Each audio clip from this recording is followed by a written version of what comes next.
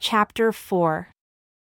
Nevertheless, the dimness shall not be such as was in her vexation, when at the first he lightly afflicted the land of Zebulun and the land of Naphtali, and afterward did more grievously afflict by the way of the Red Sea beyond Jordan, and Galilee of the nations.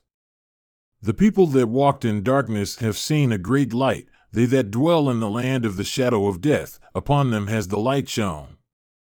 You have multiplied the nation and increased the joy. They joy before you according to the joy in harvest, and as men rejoice when they divide the spoil. For you have broken the yoke of his burden, and the staff of his shoulder, the rod of his oppressor, as in the day of Midian, for every battle of the warrior with confused noise and garments rolled in blood, but this shall be with burning and fuel of fire.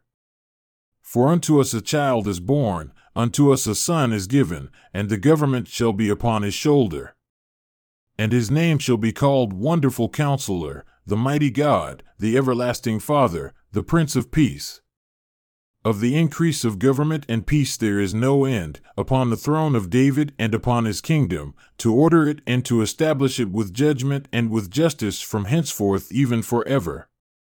The zeal of the Lord of hosts will perform this. The Lord sent his word unto Jacob, and it has lighted upon Israel. And all the people shall know, even Ephraim and the inhabitants of Samaria, that say in the pride and in the stoutness of heart, the bricks are fallen down, but we will build with hewn stones, the sycamores are cut down, but we will change them into cedars.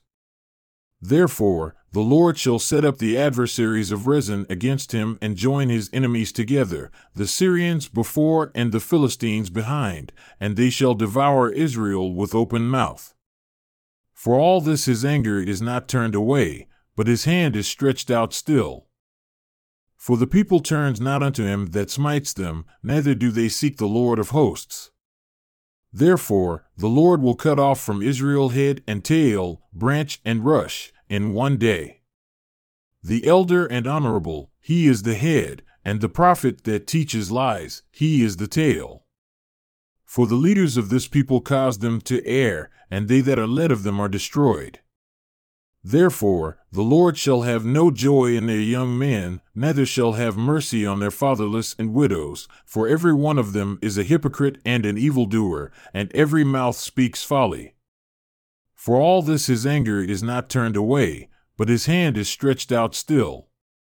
For wickedness burns as the fire, it shall devour the briars and thorns, and shall kindle in the thickets of the forest, and they shall mount up like the lifting up of smoke. Through the wrath of the Lord of hosts is the land darkened, and the people shall be as the fuel of the fire, no man shall spare his brother. And he shall snatch on the right hand and be hungry, and he shall eat on the left hand, and they shall not be satisfied. They shall eat, every man, the flesh of his own arm, Manasseh, Ephraim, and Ephraim, Manasseh, they together shall be against Judah. For all this his anger is not turned away, but his hand stretched out still.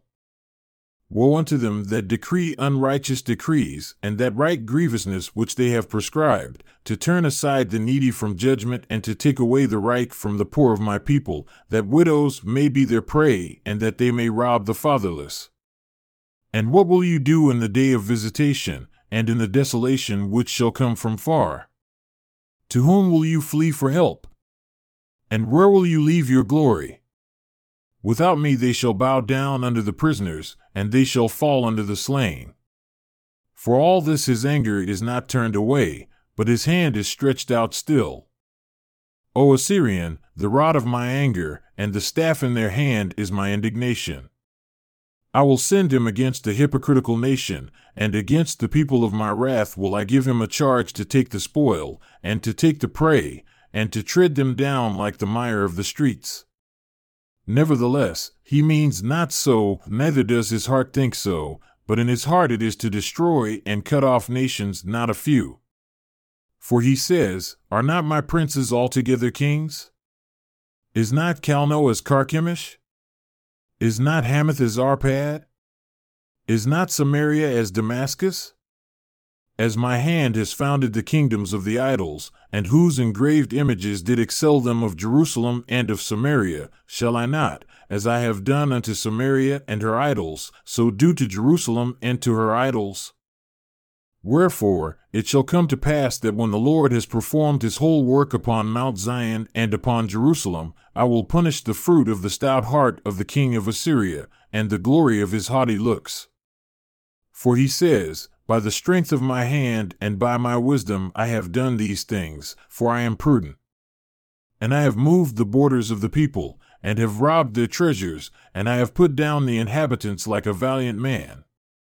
And my hand has found as a nest the riches of the people, and as one gathers eggs that are left have I gathered all the earth, and there was none that moved the wing, or opened the mouth, or peeped.